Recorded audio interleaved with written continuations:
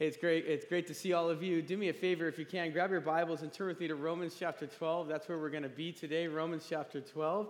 My name is Chris Ward. I'm one of the pastors on staff here. And I just got to say, I consider it such a privilege to be given this opportunity to address you on this New Year's Eve. I don't know if you're the type of person who likes to make New Year's resolutions. I'm not really anymore. But even if you don't like to make New Year's resolutions, there is something really special, I think, about this opportunity that we get every 365 days, every 12 months to sort of restart. You know, I think it's actually one of the mercies of God that He has given us something like the new year, because it gives us an opportunity to look at things from a new perspective with a new sense of just the awareness of the possibilities that are in front of us. And that's actually sort of the attitude that I want to take towards this message today. They gave me free rein to talk on whatever I wanted to talk on, which is always dangerous. It's dangerous for you. It's also dangerous for me. And as I was thinking about what exactly I want to talk about, I was praying, and I really felt as though God laid a passage, God laid a message on my heart. And so that's what I want to do here today. Really simple, but I just want to share with you something that I feel as though God has put on my heart. This past week, as I was preparing for this message, I was remembering actually the second message that I ever gave in this church in the role that I'm in right now. We were going through, this was over 5 years ago now, we were going actually in a series through the book of Micah.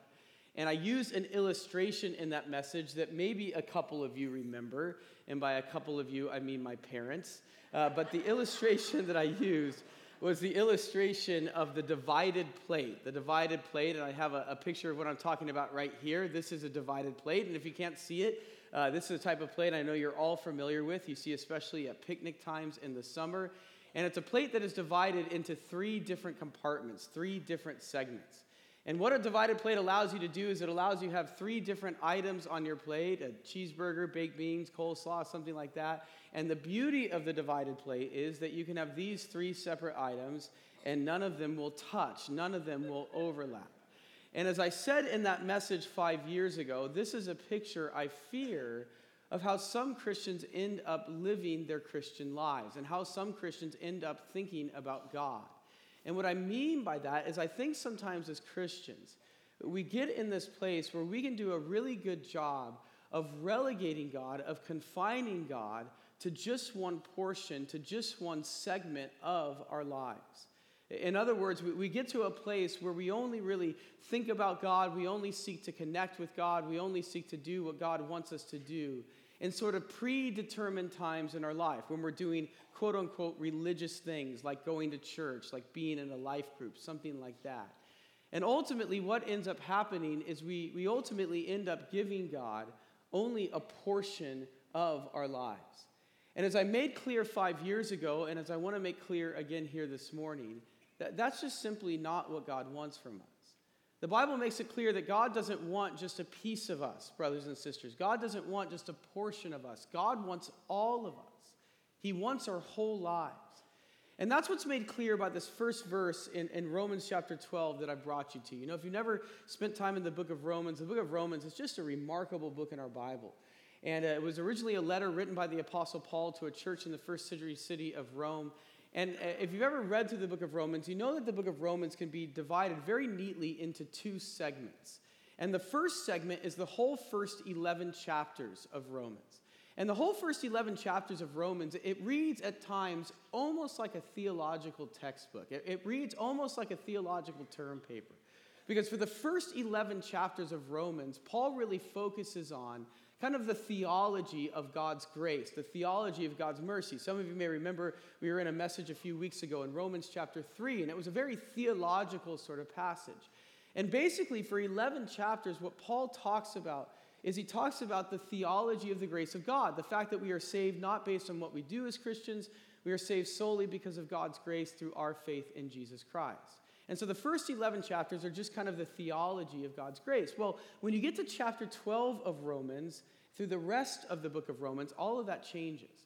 Because starting in chapter 12 of Romans, what Paul does is he gives us the so what of the first 11 chapters. In other words, in light of the fact that we are saved based on God's grace, so what does that mean for how we live? What does that mean for how we go about our lives on a daily basis? And the first sentence of Romans chapter 12, the first verse of Romans chapter 12, serves almost as like the thesis statement, the topic sentence for the whole rest of the book of Romans. And what Paul tells us in the first verse of Romans 12 is that in light of God's grace, in light of God's mercy, what God wants from us is he wants all of us. He doesn't want just a piece of our lives. He doesn't just want a portion of our lives. He wants our whole life. Look with me at Romans 12:1, and you'll see why I say that. Romans 12:1, Paul writes the following. He says, "Therefore I urge you, brothers and sisters, in view of God's mercy," so in view of God's grace, in view of what I've just talked about for the past 11 chapters, he says, in view of God's mercy, offer your bodies as a living sacrifice, holy and pleasing to God. This is your true and proper worship. And the key phrase for me is that phrase right in the middle of that verse, where Paul says, offer your bodies as a living sacrifice to God. Paul says that God wants us to offer our bodies as a living sacrifice to him. And the image that Paul is using here is an image that's actually taken from his own Jewish upbringing. In the Jewish faith in the first century, when something really good happened to you and you were blessed by God in some way and you wanted to credit God for it, you wanted to thank God for it, what you would do is you would offer God an animal sacrifice. You would go out into your fields, you'd find the best calf that you owned, you'd find the best sheep that you owned, the one that you could sell for the most amount of money, and rather than sell it, you would sacrifice it on an altar to God. You would kill it for God, and that was your way of saying, God, in response to what you have given me, I want to give you the best thing that I have. Well, what Paul has made clear throughout the book of Romans is that this gift of salvation, this gift of eternal life that God has given us is an incredible gift. And so therefore, we should respond accordingly to this gift. And so what is it that God wants from us? How should we respond? Well, we should give God a sacrifice. But as Paul makes clear here, God doesn't want an animal sacrifice anymore. But what kind of sacrifice does God want? Well, really what Paul says in verse 1 is God wants a human sacrifice. He wants us to sacrifice ourselves. So does that mean God wants us to go to an altar and kill ourselves? No, because what type of sacrifice does it say that God wants here? It says that God wants a living sacrifice. He wants a living sacrifice. God doesn't want us to kill ourselves for him. He wants us to live for him. And this is just a really fancy way of saying what I already said, that God doesn't want just a piece of our lives. He doesn't want just a portion of our lives. God wants all of us. He wants us to live our whole lives for him. So what does it look like to live your whole life for God? Well, it doesn't mean that God wants all of us to become pastors. It doesn't mean that God wants all of us to travel to a foreign country to be a missionary. Absolutely not. All that it means is that in every area of our life, God wants us to acknowledge him, and he wants us to seek to do what he says. In every area of our life, God wants us to acknowledge him, and he wants us to seek to do what he says. To offer your bodies as a living sacrifice, to live your whole life for God, for example, means that when you do something as simple as sit down to eat a meal, that the first thing that you do is you pray and you thank God for that food, because you recognize that it's God who is giving you that meal in the first place. To give your whole life to God at work means that as you step through the front doors of your office, that the first thing that you do is you pause and you thank God for your job, because you recognize that it's God who has enabled you to work in the first place. And then as you go about your job, you seek to do it in the way that God would want you to do it. You work hard. You respect your coworkers. You respect your boss. You respect your customers. You never lie, cheat, steal, or deceive them. Instead, you're always honest. You're always forthright. To give God your whole life at home means that when you get home, you treat those relationships at home, your husband, your wife, your parents, your grandparents, your brothers, your sisters, your children, your grandchildren. You treat those people with love and compassion and respect and so on. That's what it looks like to give God your whole life. That's what it looks like to live your life as a living sacrifice. In every area of your life, you acknowledge God and you seek to do what he wants you to do. And in light of this salvation that God has given us, that's what God wants from us. That's what God wants for us. But what I want to make clear here today, and this is where I really felt called to speak on, is that actually living this sort of life, actually giving our whole lives over to God like this, it's not easy. It's hard work to do this. And one of the reasons why it is hard is because the Bible makes it clear that we have an enemy in this life who doesn't want us to do this. We have an enemy in this life. His name is Satan, and Satan doesn't want us to live our whole lives for him. In fact, Satan actually wants us to forget about God altogether. And this is Satan's will for you in this coming year. This is Satan's will for you in 2018. You know, we talk a lot in the church about God's will for your life and God's plan for your life. And I absolutely believe that God has a will. I absolutely believe that God has a plan for you in 2018. But as strongly as I believe that, I also believe that Satan has a plan for you in this coming year. Satan has a will for your life. And I see Satan's will expressed in the first part of verse 11 of Romans 12. Jump down with me there. First 5 words of Romans 12:11, Paul writes the following. He says, never be lacking in zeal. He says, never be lacking in zeal. The Greek word translated zeal is a word that means something like commitment or diligence or devotion.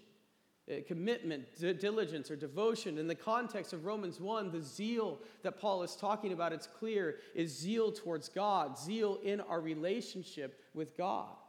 And what Paul says here is that we can be lacking in that zeal. We can be lacking in that commitment. Actually, the Greek word translated lacking is a word that means to be lazy. And Paul is saying that every one of us, we face a danger in our relationship with God in this room. And the danger is that we can become lazy in our commitment to God. We can become lazy in our devotion to God. And in fact, we can become so lazy that we end up forgetting about God altogether. I've shared this story with you before, but probably my favorite hymn of all time is the famous hymn, Come Thou Fount of Every Blessing. I love that hymn. And that hymn was written by a young man by the name of Robert Robinson. And he was really young when he wrote it. He was 22 years old. He was a pastor. And the story goes that as Robert got older, he actually started to become lazy in his relationship with God. He actually started to sort of leave God altogether, turn his back on God. And there's a famous story that is told in these later years when he had turned his back on God. He was in a carriage. This is in the days of horse and buggy. He was in a carriage and he was traveling to some destination, and there was another passenger in the carriage, a woman. Robert didn't know the woman. The woman didn't know him. They just happened to be headed to the same place. And along this carriage ride, this woman was actually reading a hymnal, as people would do back then.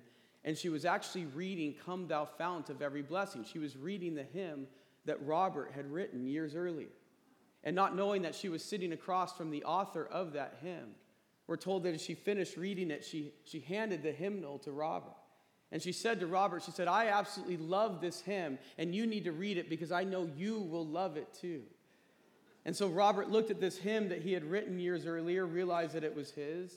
And the story goes that he handed the hymnal back to the woman, and as he did, he said to the woman, he said, Madam, I am the poor, unhappy soul that wrote that hymn several years ago. And I would give 1,000 worlds if I had them to have the same feelings now that I had back then. I'm the poor, unhappy soul that wrote that hymn, and I would give 1,000 worlds if I had them to have the same feelings now that I had back then. And if that story is indeed true, it makes one of the stanzas of Come Thou Fount a little bit eerie and a little bit prophetic.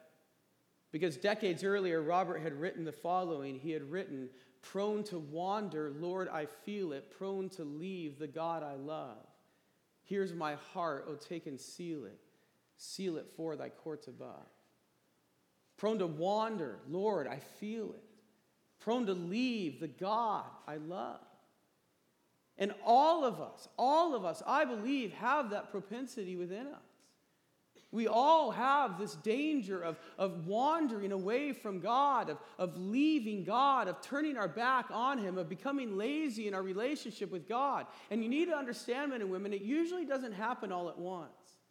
In fact, in my years as a pastor, I don't think I've ever encountered someone who has turned their back on God just in one singular moment. I know it happens, but I've never encountered that. No, when people end up wandering from God, when people end up leaving God, it usually happens a little bit at a time. It happens one step, one decision at a time. You know, when you first get your job, you do thank God for it because you are so grateful for it. But over time, the monotony begins to set in, the frustration begins to set in, and you find yourself thanking God less for your job. You find yourself thinking about God less in your job. You know, when you first get married, especially as you get married as a young Christian couple, there is this desire to really honor God in your marriage. I find a lot of the young couples I deal with, that when they first get married, they really do want to honor their spouse in the way that God calls them to. But over time, those fights set in, those disagreements set in, and you find it's a lot easier to honor yourself than it is to honor your spouse, than it is to honor God. When you first become a Christian, there is this desire that you want to know as much as possible. You want to grow as close as possible to God. And so one of the ways that shows itself that every single weekend you're in church because you want to learn more about God. But over time, you begin to kind of get to a place where you've heard it all before. You've experienced it all before. And then one week rolls around where you have a particularly busy week. And you say to your spouse on Saturday night, you say, hey, let's just sleep in tomorrow, right? Let's not go to church. Chris is teaching anyway, so let's just sleep in tomorrow and let's just stay home. And you do that. And you find out what the rest of the world has found out. It's kind of nice not to go to church on Sundays sometimes, right? No place you have to be, nothing you have to get ready for. Judging by the number of people who come to our Christmas Eve services and the number of people who come to our church on a regular basis, a lot of people have found that out. The reason they don't let me teach on Christmas Eve anymore is because I've told them the next time I teach on Christmas Eve, I'm going to give a message entitled The Importance of Coming to Church Every Single Weekend. The virtue of coming to church every weekend. I don't think that would go over very well, but it's a needed message. But you get my point in all of this. It's actually really easy to lack in our zeal for God. And Satan would love nothing less than that. In fact, I really believe that Satan would be perfectly content if 2018 was the happiest year you have ever had, if it was filled with health, wealth, and prosperity, if it was the most fulfilled year you had ever had, just as long as you begin being lazy in your relationship with God. Just as long as you begin taking steps away from God. And that's why we can't let him win. And that's what Paul says as we continue on in verse 11. Right after telling us never to lack in zeal, he says the following. He says, but keep your spiritual fervor serving the Lord. He says, never be lacking in zeal, but keep your spiritual fervor. Literally, that phrase reads, in the Spirit be fervent. And there's a little bit of debate as to whether or not Paul is referring to the human spirit there or the Holy Spirit there. I think Paul is referring to the Holy Spirit. And I think what Paul is saying here is he's saying that we need to open ourselves up to the Spirit's work in our life.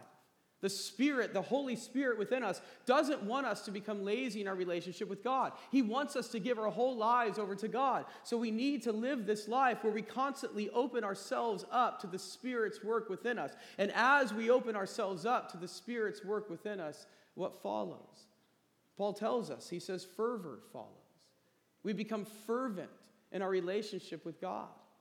The Greek word translated fervent there is a word that gives us a very rich imagery. It's actually the same word that was used for when water would boil on the stove. So get that image in your mind, okay? A pot of boiling water. When you know that when water comes to a rapid boil, it's excited, right? It's energetic. That's how God wants us to feel about him. He wants us to be excited about him. He wants us to be energetic in our relationship with him. This is the image of being set on fire for God. That's what God wants for each and every one of us. I remember when I first met Tanya, my spouse. You know, the first few months that we were together, man, Tanya was all I could think about. And I would wake up in the morning and I couldn't wait to see her.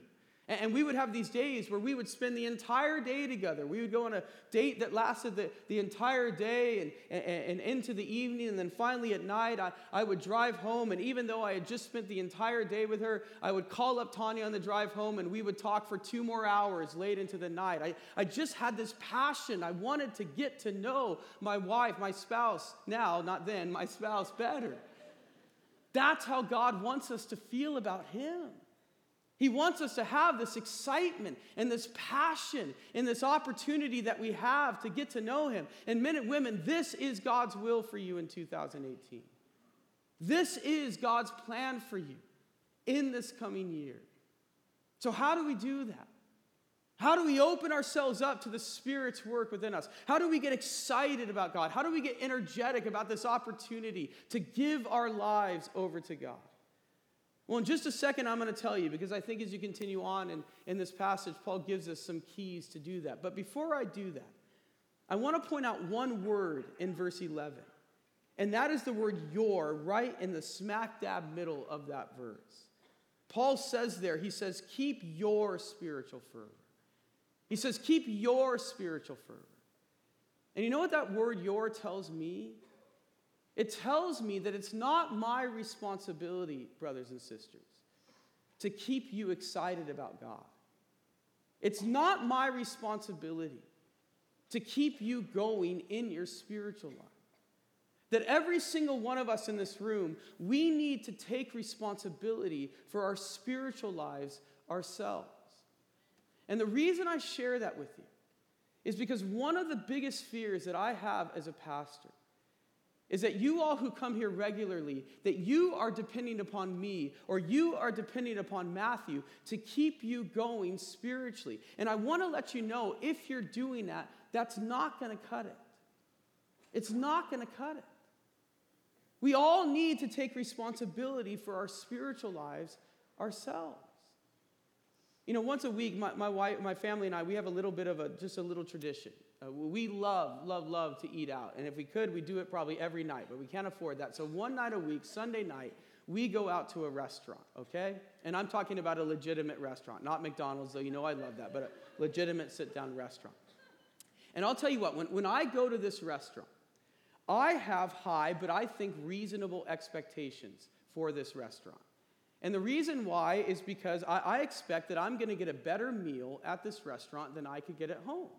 And that's because, you know, the people who design the menu, the people who cook my food, this is what they do for a living. This is what they get paid to do. This is what some of them went to school for. This is what they do every single day. And so I expect at that restaurant, I'm going to get a better meal than I can at home. And most of the time, my expectations are met. Sometimes they're not. Sometimes that's my fault. I order something I wasn't in the mood for. Sometimes that is the fault of the chef. Maybe they had a bad day and they don't prepare my meal the way that I'd like it. But most of the time, that happens. But you know what? Even though I get a better meal at a restaurant than I could get at home, I do not expect that meal that I get on Sunday night to sustain me the rest of the week.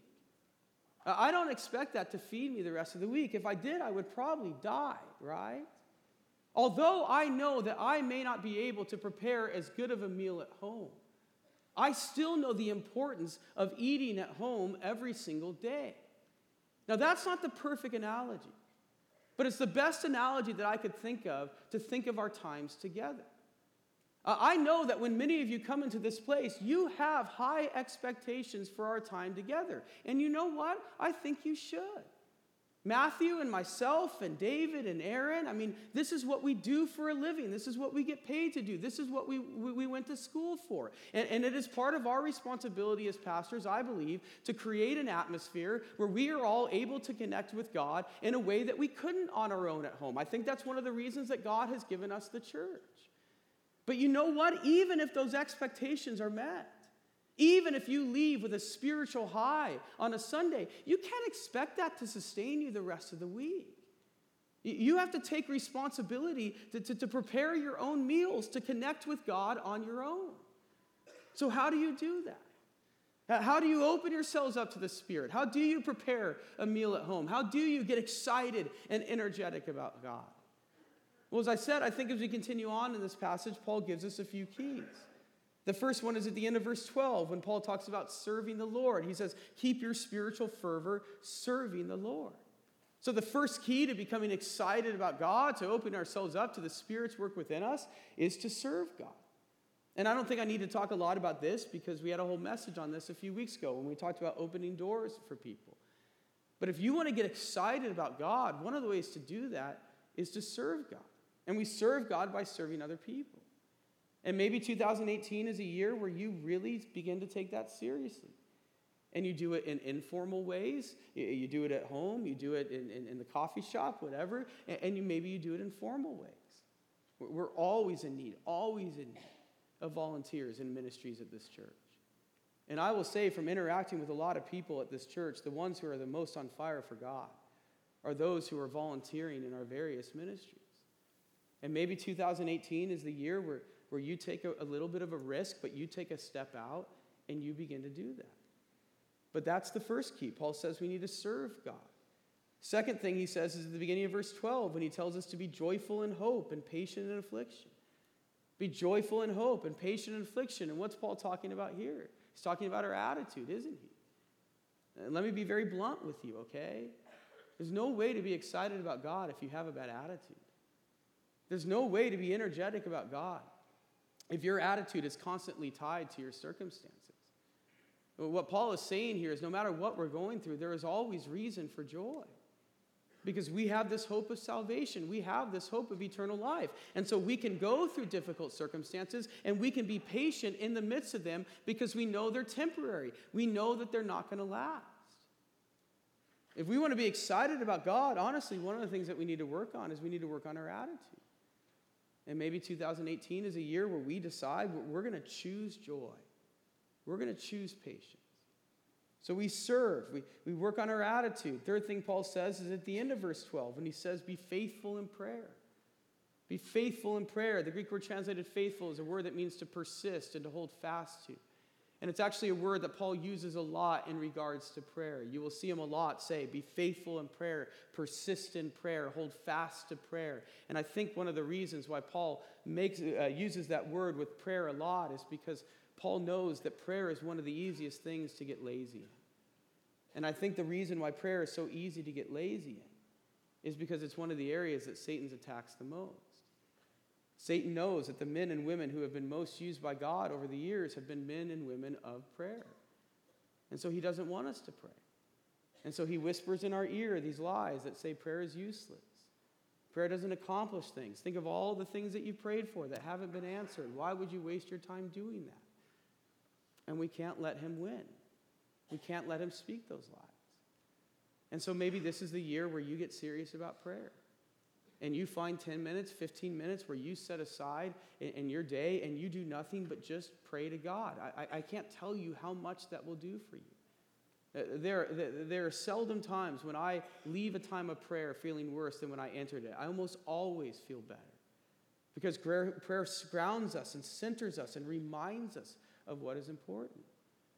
And as a church, just so you know, we're going to get serious about prayer in 2018.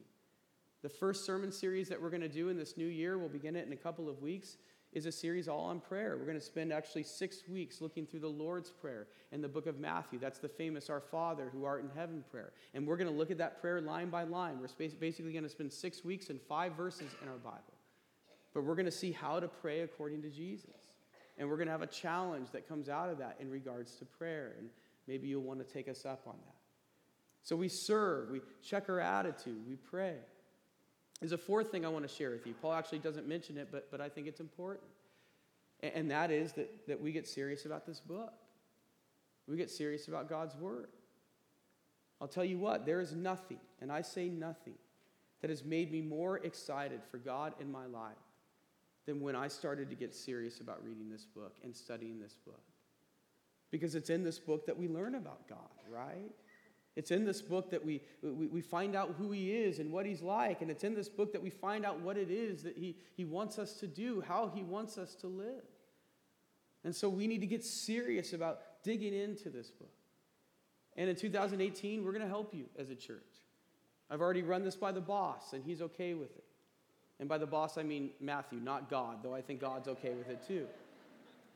But in February of this year, right, probably after Valentine's Day, we're still working on the exact dates. But we're going to teach a 4 or 5 week class at this church about how to read our Bibles. And we're going to meet one night during the week. We don't know exact yet, but we'll get details to you soon.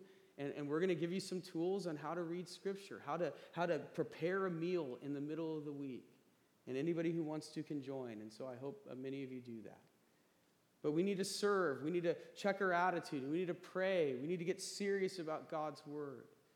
This is how we open ourselves up to the Spirit. And understand, these things, they're not ends in and of themselves, right? They're means to an end. We don't pray for the sake of praying. We don't read God's word for the sake of reading God's word. We do these things to live out Romans 12:1, to give our lives over to God, to be set on fire for God. And this is the best thing that you can do in 2018. I have no problem with many of the resolutions that people make at the beginning of a year, but you know what? The best thing that we can do is not work on our physical fitness. The best thing that we can do is work on our spiritual fitness. This is the best thing that we can do in this coming year. As I was working on this message, I was reminded of a woman by the name of Amy Carmichael. And Amy Carmichael, in case you don't know, was kind of a giant of the 20th century. She was a missionary to India. She spent 55 years in India. And she was really the forerunner of what it is that we're doing in India today. She had established an orphanage there, and she would rescue young girls from the temple prostitution. And she would raise them in her orphanage and teach them about Jesus. And talk about a woman who lived out Romans 12. Talk about a woman who was set on fire for God. And near the end of her life, Amy wrote a poem that the first time I heard it just immediately stood out to me. And I think God brought it to mind because it encapsulates what we're talking about here today. This is what Amy wrote. She said, "From prayer that asks that I may be sheltered from winds that beat on me, from fearing when I should aspire, from faltering when I should climb higher, from silken self, O captain free, thy soldier who would follow thee. From subtle love of softening things, from easy choices, weakenings, not thus our spirits fortified, not this way went the crucified, from all that dims thy Calvary, O Lamb of God, deliver me. Give me the love that leads the way, the faith that nothing can dismay, the hope no disappointments tire, the passion that shall burn like fire. Let me not sink to be a clod. Make me thy fuel, flame of God." I love that last stanza. Give me the love that leads the way, the faith that nothing can dismay, the hope no disappointments tire, the passion that shall burn like fire. Let me not sink to be a clod. Make me thy fuel, flame of God. Those are the two choices in front of us in 2018. We can sink to be a clod, or we can be fuel for the flame of God. I don't know about you, but I don't want to be a clod in this coming year. I want to be set on fire for Jesus Christ. And maybe some of you want to join me.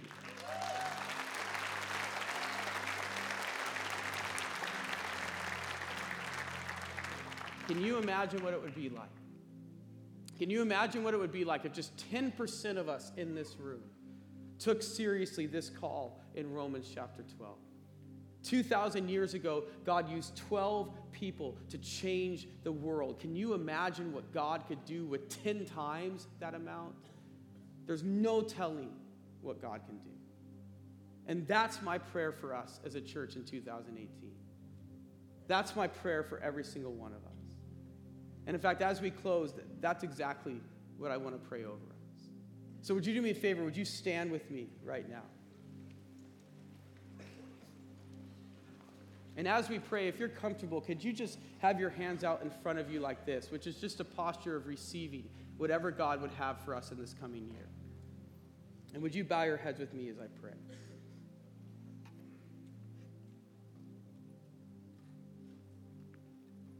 Father God, when you tell us to follow you, God, you call us to die. You do. You don't call us to die physically necessarily, God, but you call us to die to our desires and our hopes and our passions. But God, that is the best thing that we can do, because when we die to that and when we die to that old life, God, you give us a new set of desires and you give us a new set of passions, and that they are ones that are informed by your Holy Spirit, God. And they are ones that ultimately serve your kingdom. Father, I get the sense that there are some people here today, Lord, that are very clearly faced with this decision in front of them. Are they going to live for themselves in 2018? Or are they going to seek to be a living sacrifice for you? Are they going to seek their own interests, their own desires, their own dreams? Or God, are they going to lay those aside and seek the ones that you would put on their heart? And Father, I pray that there would be many people today who would say yes to you. Yes, in a brand new way, God. Maybe they've already said yes to you in salvation, but Father, they're going to get really serious, Lord, about living for you. And God, I'm excited about that. I'm excited about what you can do in our church. with just a few people who decide that they are fully committed to you. God, I pray, Lord, that 2018 is an incredible year for our church, God.